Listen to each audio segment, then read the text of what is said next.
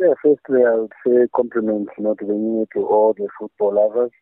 Yeah, the year started very well for us. That we have managed to correct 7 points from 9 points.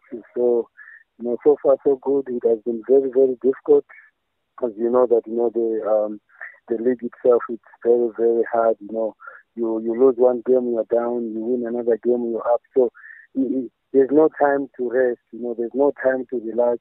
What you need is to make sure that you keep on working hard, and again consistency plays a big part in this league.